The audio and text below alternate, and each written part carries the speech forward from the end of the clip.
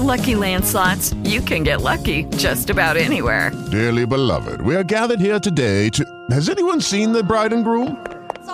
Sorry, we're here. We were getting lucky in the limo and we lost track of time. No, Lucky Land Casino, with cash prizes that add up quicker than a guest registry. In that case, I pronounce you lucky. Play for free at LuckyLandSlots.com. Daily bonuses are waiting. No purchase necessary. Void where prohibited by law. 18+. Terms and conditions apply. See website for details.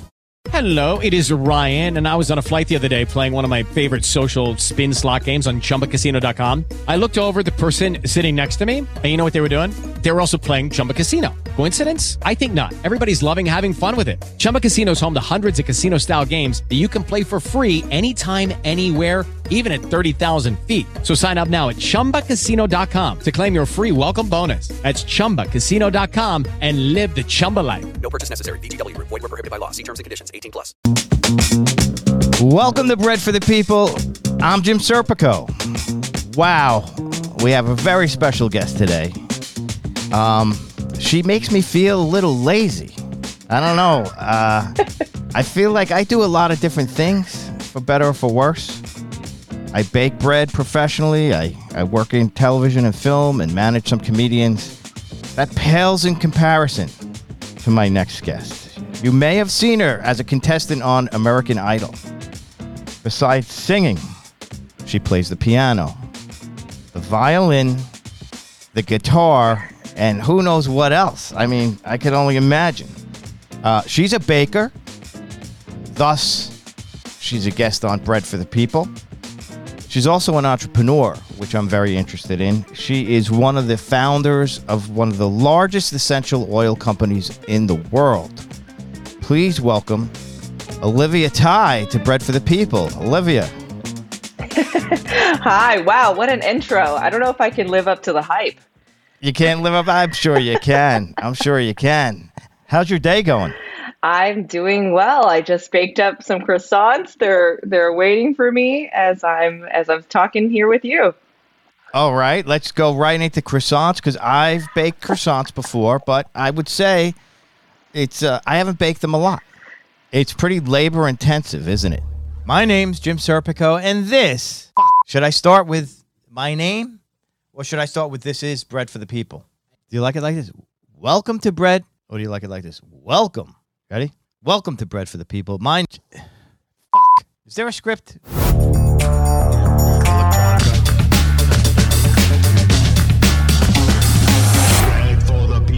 I'm doing well. I just baked up some croissants. They're waiting for me as I'm talking here with you. All right, let's go right into croissants because I've baked croissants before, but I would say it's I haven't baked them a lot. It's pretty labor intensive, isn't it? Mm-hmm. Mm-hmm. So did you laminate them? Do you have special butter? I do like to use European butter for croissants, but I don't make them often either. So this time I took a little shortcut, but but I usually like to butter them up pretty well. Croissants, it's all about the butter, you know. I hear you. Now I do have been following you on Instagram for many years, and you know, the thing about your Instagram account that's interesting is, you know, and I'm not even joking about the introduction. You do all these things, and you kind of share your life on the account. And I have noticed all the sourdough baking.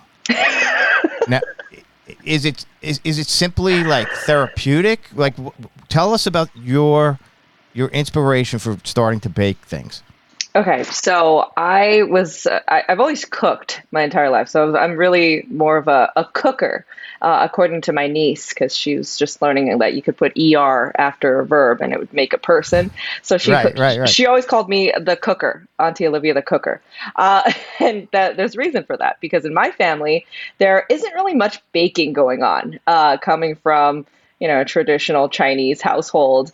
If there's any kind of bread, it's usually steamed. So I don't know if you've seen it before, but the type of bread that Asian people usually make is like at dim sum, and it's usually steamed. It only went baked probably in the most recent years, once, we started adapting to like Western culture. But typically it's steamed and the bread is pale white and there's like no crust or there's no Right. egg wash or anything.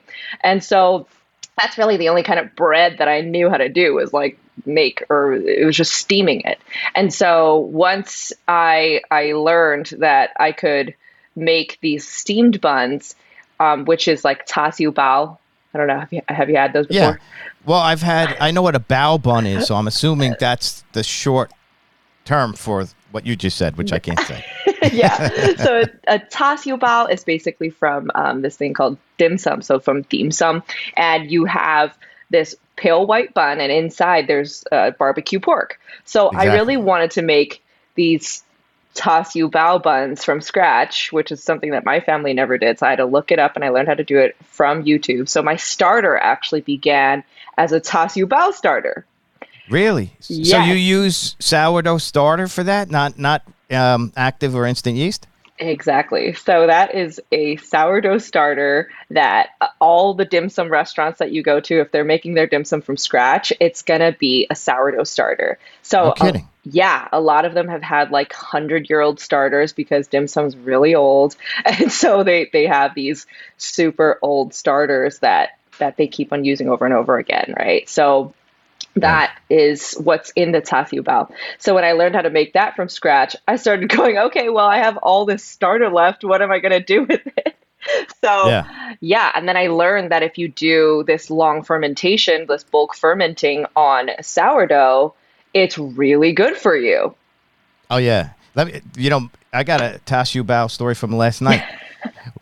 My son placed the order for us from our local ramen shop and unpacked the bag, and we all have ramen soups in the cardboard containers, and he has one bao bun with short ribs in it. Just one. He didn't get me one. He didn't get anyone else one. And I love those, man. I love them. They so taste good. great. They're And the so flavoring of good. the meat. But I have to watch this kid just eat his one bun. I wanted to throw my soup on him. But anyway, I digress. That's So that's funny. how you had leftover starter, and Yep. you get into baking sourdough. And now, at what point is this in your lifetime? I mean, this is definitely a pandemic project for sure. Okay. Because- okay, Yeah. 3 years ago. Got it. Yeah. And before that, I really would classify myself as a pretty bad baker. I was not good at baking. And once I met my husband and found out that he had a cake obsession, so then I was making a bunch of cakes because I was trying to trap him. So I did with all the cakes. So I just made all these cakes, and then he had to propose. I just there was a whole process. So that's actually how I got decent at baking. I wouldn't say I'm a great baker. I'm just like I'm a home baker, but like a below average one. But once I got into sourdough, it was just another ball game. That's just, there's precision, there's timing, there's the cuts, everything, Yeah. right? So there's all these different kinds of sourdough too. And I took a sourdough class on Zoom, and then Oh, nice. Yeah. Do you remember who taught it? yeah, it was actually Martha from Abigail's Oven. Okay. Yeah. That's awesome. It was really, really an interesting experience. I wish I was there in person, but I took it Yeah. from Zoom and took all the notes, and she even went through the history and the health benefits of sourdough, and then I was sold. And I was like, okay, well, I guess I'm never eating regular bread again. Yeah. There are great resources online, right? I learned it online as well. Yeah. I started at the pandemic, but I do long to go in person and spend some time with some professionals and see their workflow. I had to create my workflow by figuring it out, and I don't have any idea if I'm doing it as efficiently as I can. But I think in my slow time, because it gets cold here in New York in January, and I'll probably shut my food truck down and not have any markets, I may go do something, whether it's a pizza school or a sourdough school. I'm going to go do something. Ooh, that's really exciting. I'm going to be in New York, so we might run Are into you? each other. Yep. What, for the winter? Exactly. The perfect time to be there. I'm actually going to be It there. is a nice time. It is nice. Yeah, I'm going to have to pack my parkas. Yeah. So this Thursday, I start school at Columbia. So I'm going to be going to Columbia Business School, and I'm going to be flying in twice a month. So you don't stop. Okay, so I don't. Well, so here's what I've learned about you. You left high school at either 13 or 15. Is that right? That's right. Which one was it? So I started college when I was 13, left high school, or you can say dropped out of high school when I was 14, and then I got my high school diploma equivalent when I was 15. And then you kind of just went to any average school that, She went to one of the greatest schools in the country, UC Berkeley. We went to look at that campus. What an amazing place. It is. I think my husband and your son hung out at SC. So that's where he goes, right? He graduated SC. Awesome. I'll be honest, I'm not sure I knew that connection. Oh, that's how I found you. That's crazy. I have to tell my son. My son graduated a little over a year ago from University of Southern California, and he's out there trying to find his way in the entertainment field. Oh, that's amazing. Yeah. Look at him. Yep. He's, I guess, year 2 of his professional life. He just moved closer to the beach, and we'll see what happens. I love that. We've got to get connected with him again. Yeah, that's so cool. And your husband is a filmmaker or a video producer, or no? No, he graduated from Marshall as well, and we own real estate. That's our kind of our bread and butter. And then I do marketing. I have my marketing agency, and we do real estate and marketing and construction, I guess. In between loaves. Yes, between the lobes for sure.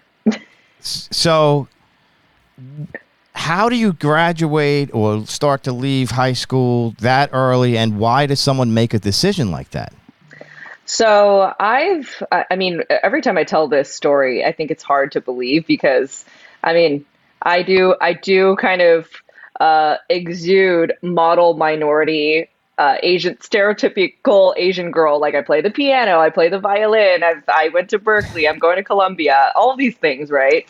And I think when I tell this story, it doesn't make any sense because I do come from a pretty broken home. So I grew up with, I didn't have a bed until I was like 12. So okay, where was this? In San Gabriel. So I grew up in California, the LA area. Okay. Yeah. Okay, because you mentioned your parents. You're first generation American, correct? I would be second, I guess, since I was born here. So my parents are not born here, and my siblings weren't born here. I'm the only one in my family that was born here, yeah. Right. They lived in Vietnam? Yes. Right. So you Chinese living in Vietnam. Mm-hmm. You come here, and you live in a broken home. Yes. And was it causing anxiety? Was it giving you some issues with making friends in school? So how does that lead up to saying I'm getting out of high school? So I grew up with sleeping on the floor until I was like 12. And then it was because it was like a revolving door of refugees. So there was constant yelling, fighting, and then also refugees coming in because my family also they're really good people. They just like yelling at each other. So I know people like that. There's a lot of Italians like that. Right. It's so similar. So they basically they're great people. So they're trying to bring all the family over from Vietnam. And each of these families are living in this spare bedroom or two of the spare bedrooms. They're not spare. They're just bedrooms for refugees that we were housing for years and years and years. And then when my dad, I think, brought enough people over, he stopped, offering that room. And I finally got a bed. So that's when that happened. And then shortly after, my father got into some legal trouble. So I was 10 years old the first time it happened. And then the second time it happened, I was 15. Yeah. So that's when I left high school, 14, 15. Yeah. Wow. Now, at this young age, what people listening to this need to understand is, like, I'm not just saying it. You're a professional singer. You've won the Thai Idol at a pretty young age. Were you a singer, like, as long as you could remember as a young child? I think I was a closet singer when I was really young. You know, when you're young and you just have no inhibition, you're just going, you're just brave.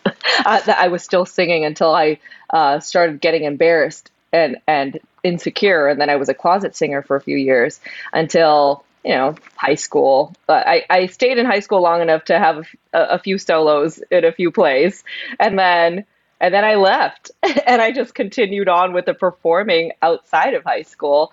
Sang for the Clippers, the Sparks. Same for a lot of different professional sports games, and then went on to compete. Yeah. I know you sang the national anthem. Were you 12? No. No. Were you older? I was 17. Were you scared shit?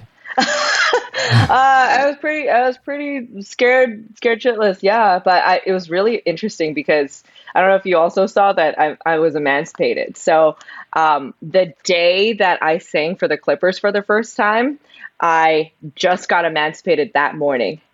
And then oh my God. I remember going into court, getting my official emancipation documents, and then changing to go to the Clippers game. And that night I sang the national anthem for the Clippers. Yeah. Now, you're still going to Berkeley at this time, right? So shortly after is when I transferred to UCLA first. Ooh. Yeah. Brewing. Yep. Got it. Yep. Got it. All right, I'm trying to figure all this out. And then where does the Thai Idol come in? So it's actually Taiwan Idol. Taiwan Idol, okay. It was 2009, and that came... So I went to UCLA first, and then my YouTube, I guess, career, my YouTube career. Back then, it was a joke to call it a career. Now it's totally a career. But my YouTube side hustle took off, and I was getting like millions of views on my covers and getting flown out to all these different performances. And I'm like going to UCLA and performing every other weekend or every weekend and living out of a suitcase and also sharing a living room with 5 people. It was a very interesting experience. And so it was hard. And I that's when I decided to drop out of UCLA. And so after that, I was just kind of like, okay, if I'm going to drop out of school, I better make it worth it. So yeah, that's when I started competing, and I started competing when I was 19. And that was because there were just a bunch of local singing competitions here in the SGV, which is San Gabriel Valley, outside of LA, a bunch of Asian people. And I'm like seeing all these posters like, hey, there's a singing competition. If you win, you're going to win like $1,000. And I was like, all right, I need to pay rent. So I'm like, okay, I don't know if I can win, but I'll at least try. So I go and start competing to pay rent. And when I went into Taiwan Idol, I mean, at that time, I could only read certain words. So I could literally read enough Chinese to know that it was a singing competition, what time was the audition, and what date and the address. So that was on the west coast of the U.S., the audition. Yes, it's because the station is here in L.A. So, no kidding. Yeah, so the station is here in LA and they broadcast internationally. So anywhere where they speak Mandarin, they're going to watch ETTV. So do they actually record the competition in LA? Yep. Oh my God. Yeah, but it looks like it was in Taiwan because everything is in Mandarin. So and forgive, this might be a stupid question, but what's the makeup of the audience? Or do they not show the audience? Like, how do they do that part? It's all Chinese people. So, wow. Yeah. The community here is huge. So everybody in the audience speaks Mandarin. Everybody competing speaks Mandarin. And so we're all just in this competition. But when I showed up for the audition, I had no idea that it was a TV show. Wow. That's it. That's crazy. So obviously that audition goes well, and it's only one audition? No. So it's that one round. So it's a lot different from American Idol. So you go through the rounds, and then I make it through to the next round, and then there's just a bunch of rounds in this TV show because it's a whole series. So I actually got voted off for one of the rounds and then voted back on because I had fans from YouTube that helped me come back to life. And that's how I won. Yeah. And then how soon after that do you get discovered by American Idol? Is it the kind of thing where you have to wait on the line, or they have like, they know who's who a little bit, and since you won that competition, they went after you? So I think they actually found me because of my Instagram. Yeah. So, I mean, I feel like in the US, because we are very focused on our own media and what's going on in our own country, and then other countries focus on our media, but we don't really look at other countries' media, right? As much. Mm-hmm. So I don't think they knew too much about the whole Taiwan Idol thing. They just kind of found a cover on Instagram and they were like, hey, do you want to audition? So I did get to that point, like when I finally got onto the show, because I auditioned for them like 10 years in a row and never got through. And so I just kept on auditioning for American Idol like a crazy person. I just didn't give up. And then when I finally got on the show, it was when I just finished writing like 200 songs. I didn't remember any covers. And so I just went in there and I had to memorize, I think it was like a Lauryn Hill cover, the Fugees or something? The Fugees. Yeah. What did they sing? Strumming My Pain with My Fingers. Yeah, she does that song. Okay, yeah, so that one, I don't know about copyright stuff on your podcast, so that's fine. And then I barely knew it. I was singing it for a friend's birthday. And then I just sang that song because I didn't know any other covers at the time.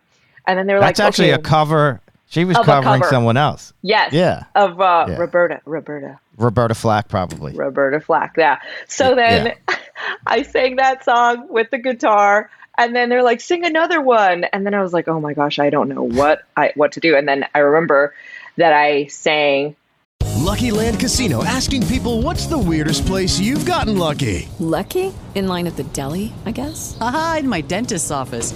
More than once, actually. Do I have to say? Yes, you do. In the car before my kids' PTA meeting. Really? Yes. Excuse me, what's the weirdest place you've gotten lucky? I never win and tell. Well, there you have it. You can get lucky anywhere, playing at LuckyLandSlots.com. Play for free right now. Are you feeling lucky? No purchase necessary. Void where prohibited by law. 18+. Terms and conditions apply. See website for details. Another cover of Bruno Mars. So I did a Bruno Mars cover with a can. It was like the cup song was really in at that time. So you would like do a cup thing. So I did a cup thing, but with the Bruno Mars song. And then that's how I got in to the show. Wow. Yeah. So who else was around? I'm a big American Idol fan, actually. Yeah, me too. So who were the judges that season? That season, it was Harry Connick Jr., Keith Urban, and Jennifer Lopez. Wow. Yeah. That's awesome. Was it a good experience being involved with that show? I thought it was really fun. I learned so much. I definitely got, it was a very different experience because, you know, you're watching the show and as an audience member, you're thinking, well, this is a singing competition, right? But I would say that it was like 99%. I like to use the 80-20 rule, but in this case, it was like 99% reality show and 1% singing competition. So that was really interesting. I made some really cool friends, and I mean, it's hard to get to, you know, like the top 100 of any season. Oh my God. So it's, you know, we're all just trying to hang on by a thread. Yeah. I'm just amazed by the talent on those shows, especially American Idol. Like, and some of these people haven't had any training. It's just like there's something that was given to them. I don't know how they do it. Yeah. Did you have much training? I mean, you play a lot of instruments, you sing. How do you do that? So when I went on American Idol, I was already teaching voice for a few years. I didn't really start training my voice until maybe late teens. And then shortly after, I was certified to teach voice. And then I just taught voice for a little bit. But I mean, teaching voice is really just more about teaching our students how to sing properly. And I did kind of focus on artistry a little bit, but artistry is really interesting because you can't really, I don't know. Can you really teach artistry? I guess you can. Yeah, you can. I don't know. I don't know either. Yeah. I think it's a mental thing. Mm-hmm. And it also might come with age. And I mean, I could tell you just as a human being, I'm very different at this age than I was 30 years ago, and I'm more comfortable. I could be on camera now pretty easily. I don't think I could have done it as a young person. So it's interesting. But what about the instruments? Violin. Like, you're playing violin by ear, or you're taught violin? Yeah, so I played classical violin from public school. Like, they offered a music program, and I begged my parents if I could participate in the free music program.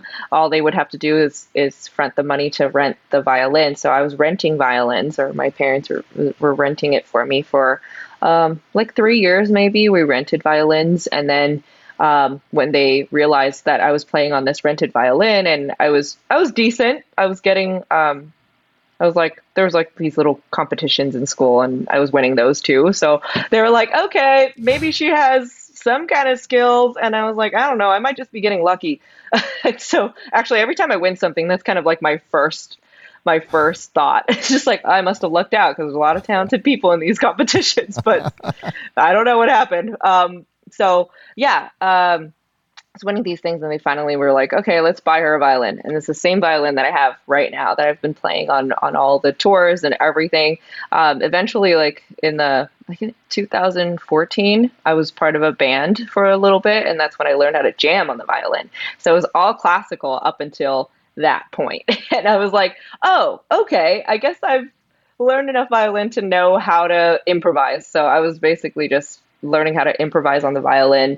By ear, just by ear. Yeah. You're not studying sus chords or? Not anymore after that. So I guess learning violin for so many years, like just classical violin. Yeah. With the exercises, we did like Wolfart, Suzuki, all those different like methodologies. And after learning those for several years, I was just playing by ear. So the last 9 years, I would say, I've been playing by ear. Piano too, same thing. Right. Are you interested in music theory? Do you study theory? Yeah. So I was a music major for 2 years. I like any typical lost college student, I changed my major 7 times. So yeah, I was a music major, and I went through like the whole thing 7 times. So I have a ton of college credits for like no reason. And so I have 2 years of credits in like music. I did theater for a while. I was a history major. I was a psych major. It's just so many of the prerequisites that I finished all in those years. You ever watch this guy on YouTube named Rick Beato? No, who's that? He is, you should check it out. Check him out on YouTube, Rick Beato, Beato. He has become, in the last 6 years, he's got a few million subscribers now. He has like Sting. Like the biggest people in music now recognize him, and he interviews them, but he talks a lot about music theory and improvisation. Yes, I have seen his videos before. Yeah, he plays a bunch of instruments too. He does. Yeah. He was my jazz teacher in college. No way. Yeah. So I studied music in Ithaca College, and he was only 5 years older than me. Wow. And he only did it for 3 years. And then I hadn't heard about the guy until 6 years ago. And it was very exciting to watch this happen, because we always thought he was like a star. Like to us, it was just crazy. It was crazy. He was the same stuff he's talking about now. He was talking to us about, and now to see all these really well respected and literally some of the best musicians in the world sit on his show, it's fascinating. Wow, it's really cool to see all that stuff. That's amazing. Are you from Ithaca? No, I'm from Long Island, New York, and I went up to Ithaca for the music program. Wow, that's amazing. That's awesome. Unlike my sons who applied to 16 schools, I think I applied to 2. And I got into Ithaca and I went. I don't even think I toured it. Wow, amazing. It's a different time. Yeah.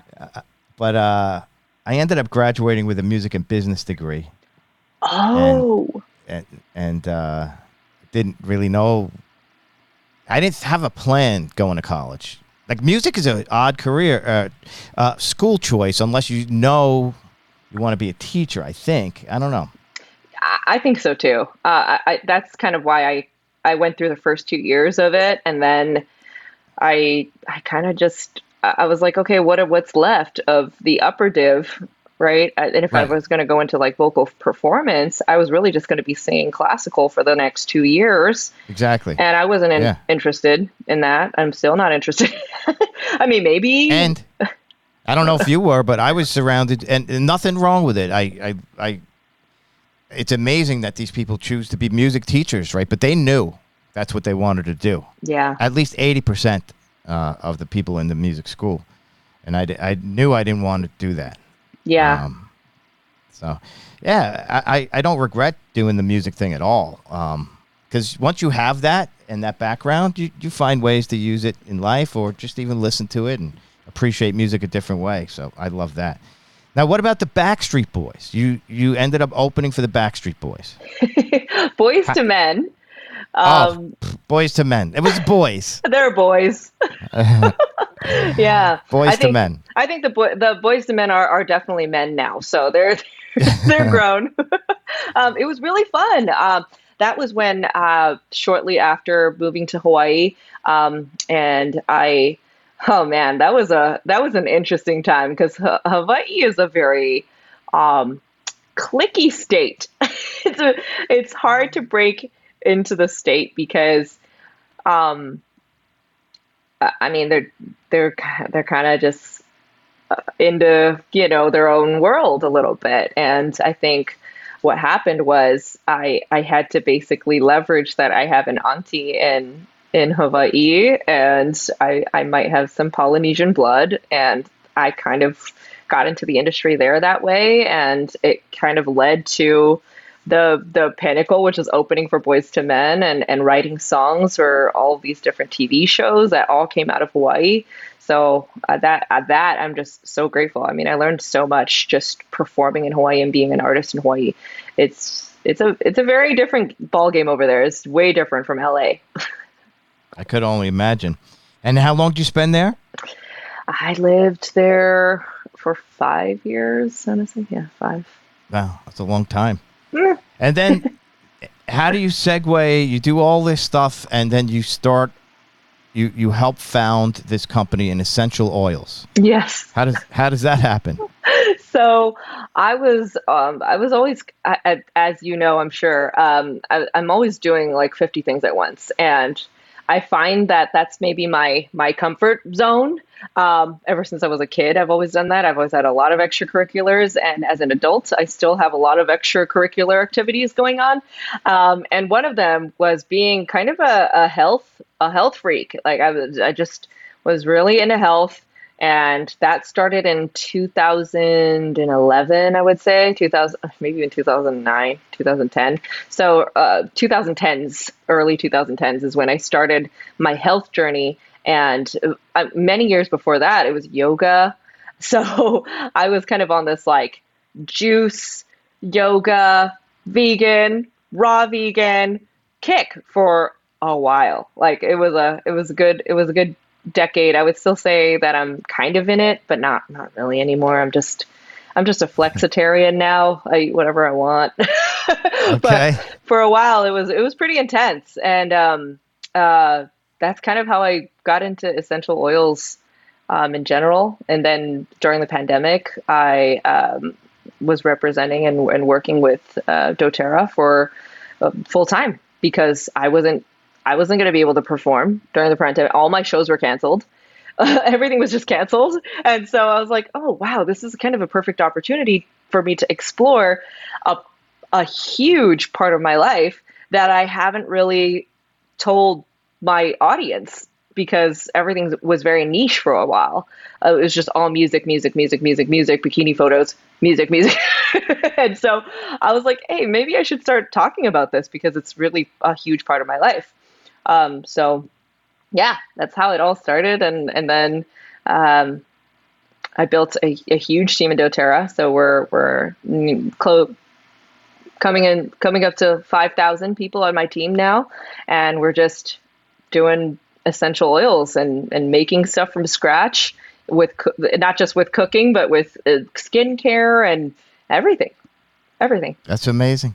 Now, is this part of the inspiration to go get a master's degree at Columbia? So part of the inspiration to get a master's degree at Columbia is, I should probably give a shout out to this too, but it's Columbia or Cornell, but we'll go into that later. But yeah, Columbia. I really wanted to explore getting an official degree in business. All of these years since I would say like 2004, I came from a family, although broken, very business oriented. So I feel like it was almost like a caste system. Like my great grandfathers were all businessmen, and then my grandfather is a businessman. My father is, my brother is, all of my siblings are, we're all business people.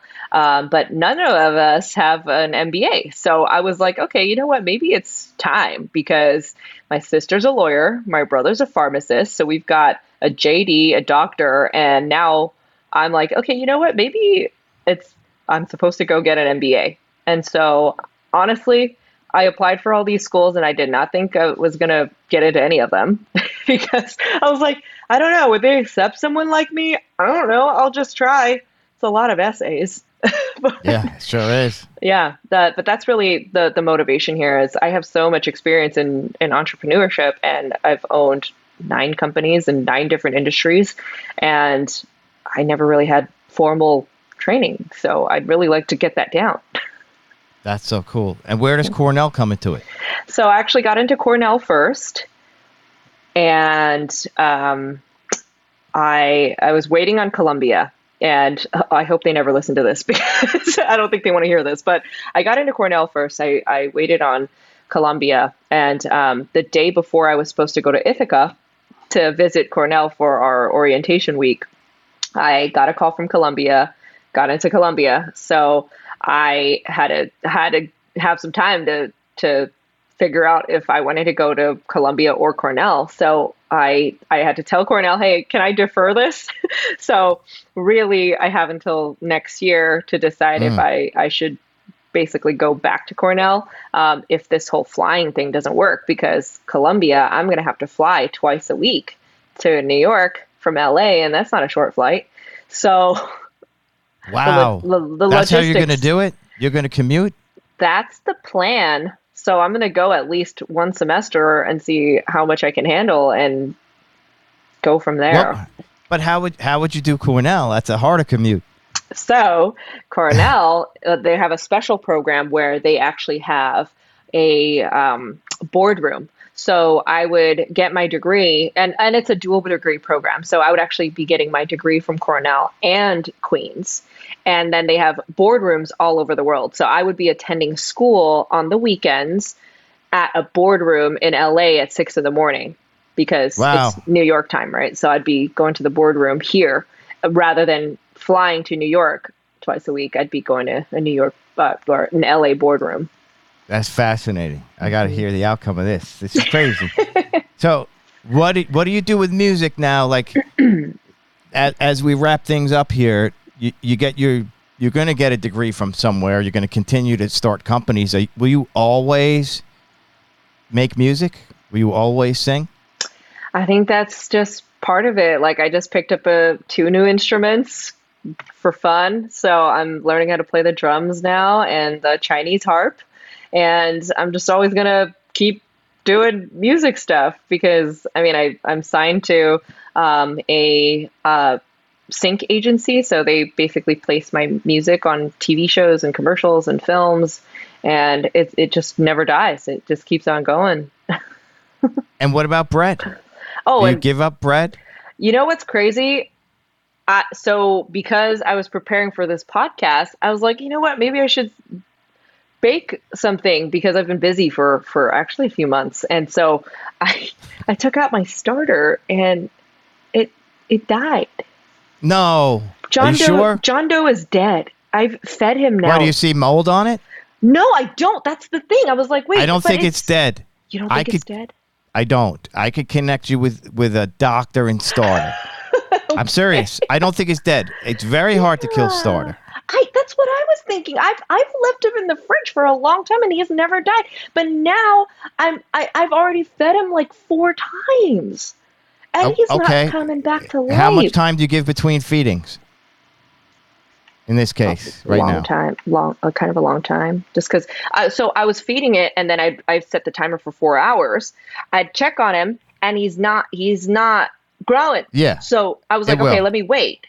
So then I would wait another few hours, and then he was still not growing. And then I was like waiting another few hours, and you can tell when like, even if it's surpassed its dome growth, it'll just like kind of sink down, but you'll see it kind of like climb up, right? It never rose.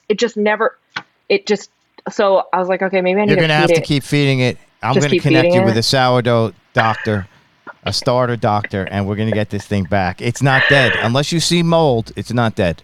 That's my opinion. Me too. That's what I was like, wait, I've already fed him like so many times, and I'm feeding him whole grain, whole wheat. We'll get it back. Yeah. He just needs some bacteria in there or something. All right, Olivia, really great chatting. Yes. Thanks for spending the time, and I'll be in touch about your starter. Sounds great. This episode of Bread for the People was brought to you by Side Hustle Bread, Long Island's handcrafted artisanal bread company. Side Hustle Bread is a family-run business that's bringing the neighborhood feel back to Long Island one loaf at a time. If you like what you're hearing, don't forget to head on over to iTunes and rate and review this episode.